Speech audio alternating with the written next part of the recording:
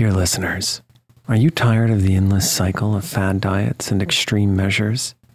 It's time to wake up to a better weight loss solution with Rowbody. As someone who's been through the ups and downs of weight loss, I know firsthand the challenge of trying to find what will stick. That's why if I qualified for Rowbody today, I'd jump at the chance for a scientifically backed program that supports long-term success. With Rowbody, you'll gain access to the most popular weight loss shots on the market, paired with personalized lifestyle changes. Over 200,000 people have already chosen Row to help them lose weight.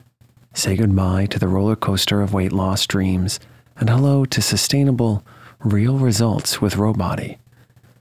Go to row.co/snoozecast. Sign up today and you'll pay just $99 for your first month and $145 a month after that.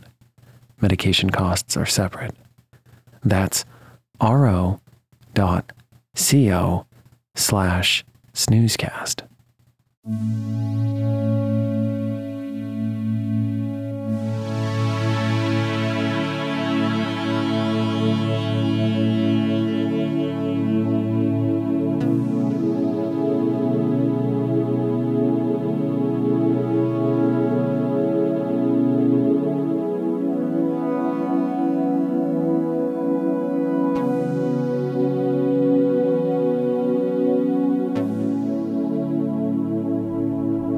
Snoozecast, the podcast designed to help you fall asleep. On Snoozecast, we read excerpts from public domain works and occasionally original stories. We'd like to thank our listeners.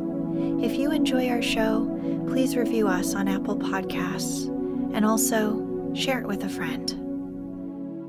This episode is supported by Baby Goats. Tonight, we'll be reading from the Ladies' Book of Etiquette and Manual of Politeness, written in 1860 by Florence Hartley. Hartley was a Victorian-era writer whose work was meant for women of the era, covering topics of etiquette and needlework. She was also an advocate for women's health.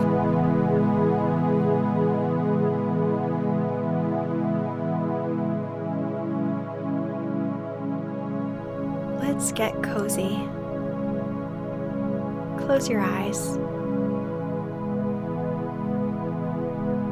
Relax your body into the softness of your bed. Now, take a few deep breaths.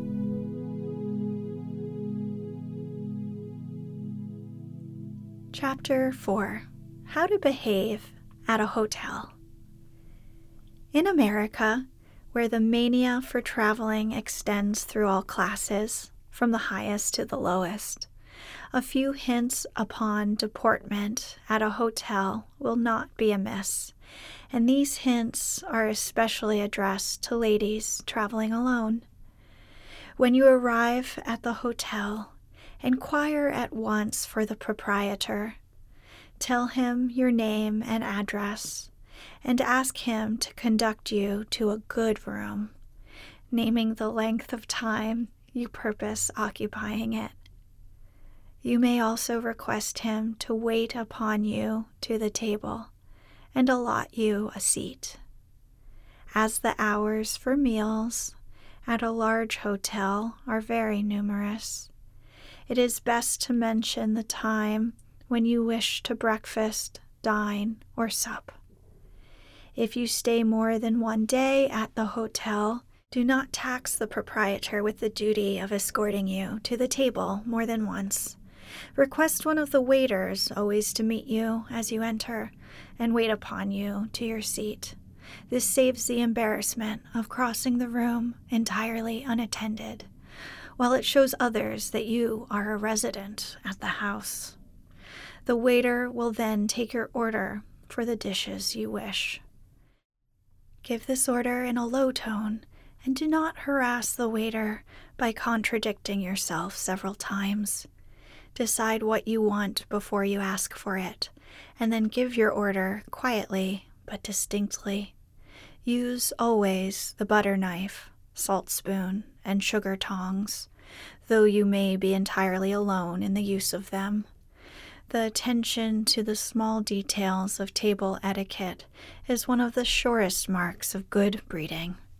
If any trifling civility is offered by the gentleman beside you or opposite to you, thank him civilly if you either accept or decline it. Thank the waiter for any extra attention he may offer. Remember that a ladylike deportment is always modest and quiet. If you meet a friend at table and converse, let it be in a tone of voice sufficiently loud for him to hear, but not loud enough to reach ears for which the remarks are not intended. A boisterous, loud voice, loud laughter, and bold deportment at a hotel are sure signs of vulgar breeding. When you have finished your meal, cross the room quietly. If you go into the parlor, do not attract attention by a hasty entrance or forward manner, but take the seat you may select quietly. The acquaintances made in a hotel may be dropped afterwards, if desirable, without rudeness, and a pleasant greeting to other ladies whom you may recognize from meeting them in the entries or at a table is courteous and well-bred.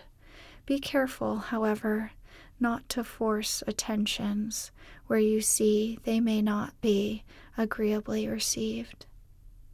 A lady's dress, when alone at a hotel, should be of the most modest kind. At breakfast, let her wear a close morning dress, and never, even at supper, appear alone at the table with bare arms or neck. If she comes in late from the opera or a party in full dress, she should not come into the supper room unless her escort accompanies her. A traveling or walking dress can be worn with perfect propriety at any meal at a hotel, as it is usually travelers who are the guests at a table. After breakfast, pass an hour or two in the parlor, unless you are going out, whilst the chambermaid puts your room in order. You should, before leaving the room, lock your trunk, and be careful not to leave money or trinkets lying about. When you go out, lock your door and give the key to the servant to hand to the clerk of the office, who will give it to you when you return. You may do this even if you leave the room in disorder, as the chambermaids all carry duplicate keys and can easily enter your room in your absence to arrange it. The door should not be left open, as dishonest persons passing along the entry could enter without fear of being questioned. If you see that another lady, though she may be an entire stranger, is losing her collar or needs attention called to any disorder in her dress, speak to her in a low tone and offer to assist her in remedying this situation. Be careful always in opening a door or raising a window in a public parlor that you are not incommoding anyone else. Never sit down to the piano uninvited, unless you are alone in the parlor. Do not take any book you may find in the room away from it. It is best always to carry writing materials with you, but if this is not convenient, you can always obtain them at the office. In a strange city, it is best to provide yourself with a small map and guidebook that you may be able to find your way from the hotel to any given point without troubling anyone for directions. If you wish for a carriage, ring and let the waiter order one for you. When leaving a hotel, if you have been there for several days, give the waiter at table and the chambermaid a fee, as your unprotected situation will probably call for many services out of their regular routine of duties. On leaving, ring, order your bill, pay it, state the time at which you wish to leave, and the train you will take to leave the city. Request a man to be sent to carry your baggage to the hack, and if you require your next meal at an unusual hour, to be ready for your journey. Order it then. Places of amusement. Do not accept an invitation to visit any place of public amusement with a gentleman with whom you are but slightly acquainted, unless there is another lady also invited. You may, as a young lady, go with a relative or your fiancé without a chaperone, but not otherwise. Having received an invitation which it is proper for you to accept, write an answer immediately, appointing an hour for your escort to call for you, and be sure that you are ready in good season. To arrive late is not only annoying to those near your seat, whom you disturb when you enter, but it is ill-bred.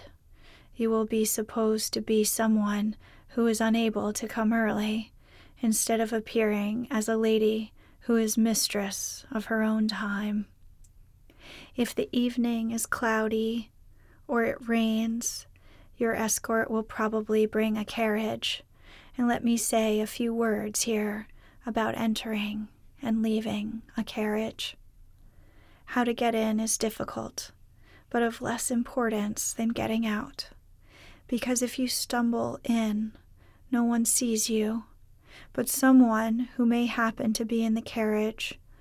But how to get out is so important that I will illustrate it by a short diplomatic anecdote.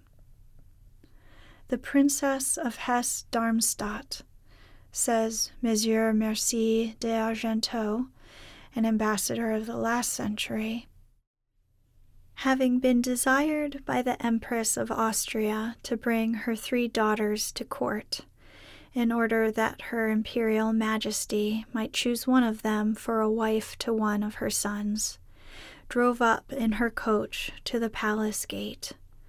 Scarcely had they entered the presence when, before even speaking to them, the Empress went up to the second daughter and, taking her by the hand, said, "I choose this young lady." The mother, astonished at the suddenness of her choice, inquired what had actuated it. "I watched the young ladies get out of their carriage," said the Empress. "Your eldest daughter stepped on her dress, and only saved herself from falling by an awkward scramble. The youngest jumped from the coach to the ground without touching the steps. The second, just lifting her dress in front, so as she descended to show the point of her shoe, calmly stepped from the carriage to the ground, neither hurriedly nor stiffly, but with grace and dignity. She is fit to be an empress. Her eldest sister is too awkward, her youngest too wild." The theater. Here you must wear your bonnet, though you may throw aside your cloak or shawl if you desire it. Your escort will pass to your seats first, and then turn and offer his hand to lead you to your own. Once seated, give your attention entirely to the actors whilst the curtain is up, to your companion when it is down. Do not look round the house with your glass.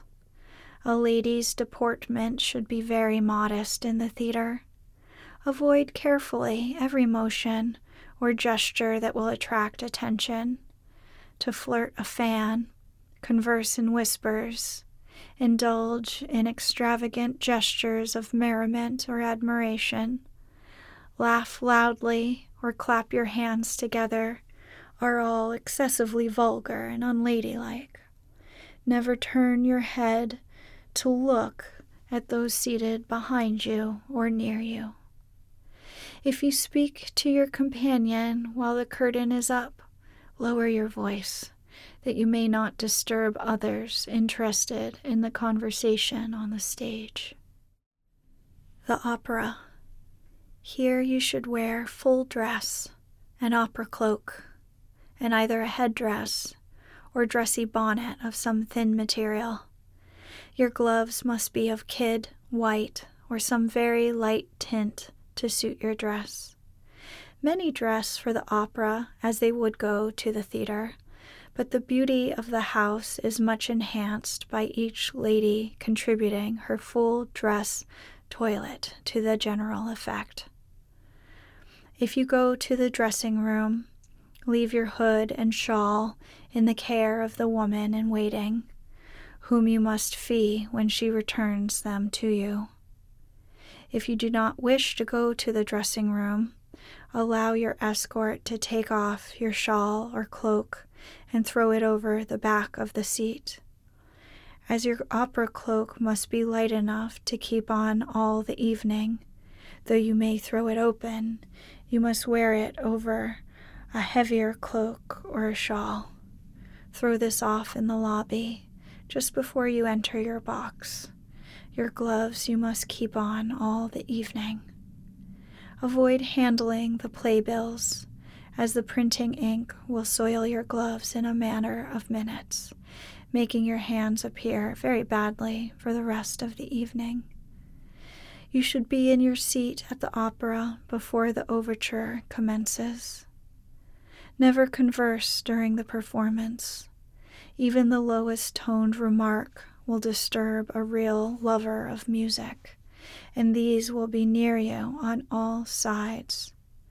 Exclamations of admiration, exquisite, beautiful, lovely, are in the worst taste. Show your appreciation by quiet attention to every note, and avoid every exclamation or gesture. In our new opera houses, there are rooms for a promenade, and between the acts your escort may invite you to walk there. You may accept the invitation with perfect propriety. He will leave the box first, and then offer you his hand. In the lobby, take his arm and keep it until you return to the box. If you have taken your cloak or shawl to your seat, leave them there during the promenade. Return to your seat when the gong sounds the recall, that you may not disturb others after the next act commences. In walking up and down in the promenading saloon, you may pass and repass friends. Bow the first time you meet them, but not again. If you meet your gentlemen friends there, bow, but do not speak. They may join you for once round the room, then allow them to leave you. Your escort will feel justly offended if you allow any other gentleman to engross your attention entirely when he has invited you to the entertainment. Concerts. Here, as at the opera, you may wear a bonnet or not, as you will. Go early to the hall, unless you have secured a seat, and then be in time for the first song. If you are unavoidably late, enter quietly and take a seat near the door. It is very rude to push forward to the front of the hall and either crowd those upon the benches or force some gentleman to offer you his place. If the hall is so crowded that even the back seats are full and a gentleman offers you his place, you should thank him before accepting it. Again, I repeat, do not converse or disturb those around you by exclamations or gesticulations. Lectures. 2 ladies may attend a lecture unaccompanied by a gentleman without attracting attention. The dress, bonnet, and cloak worn in the street should be worn in the lecture room, as these are, by no means, occasions for full dress. If you return at an early hour from any place of amusement, invite your escort into the house upon your arrival there, and lay aside your bonnet and shawl. If you keep them on, he will conclude that you expect him to shorten his visit. If it is late when you reach home, he will probably decline your invitation to enter. If, however, he accepts it, do not lay aside your shawl, and he will soon leave you. If he asks permission to call in the morning, you must.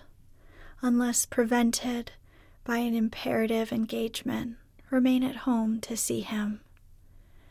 Upon your way home from the theater, concert, or opera, speak warmly of the pleasure of the evening and, at parting, thank him for that pleasure.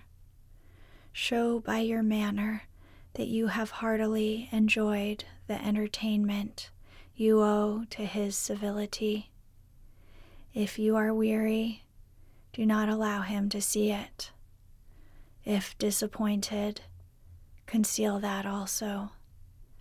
You will be able to find some good points in the performance. Speak of these and ignore the bad ones. If at the theater, opera, or in a concert room you see an acquaintance, you are not expected to recognize her unless near enough to speak. A lady must not bow to anyone, even her own sister, across a theater or concert room. Accomplishments. In the present age, when education is within the reach of all, both rich and poor, every lady will endeavor to become not only well educated, but accomplished. It is not, as some will assert, a waste of time or money. Not only the fingers, voice, and figure are improved, but the heart and intellect will become refined, and the happiness greatly increased. Take the young lady, after a solid basis has been laid in her mind of the more important branches of education, and rear upon that basis the structure of lighter education, the accomplishments.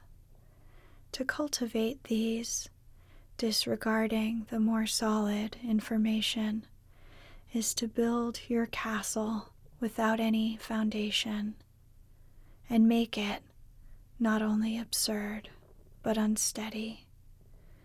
The pleasure of hearing from a lady a cavatina executed in the most finished manner will be entirely destroyed if her first spoken words after the performance are vulgar or her sentence ungrammatical. A lady without her piano or her pencil, her library of French, German, or Italian authors, her fancy work and tasteful embroideries, is now rarely met with, and it is right that such arts should be universal.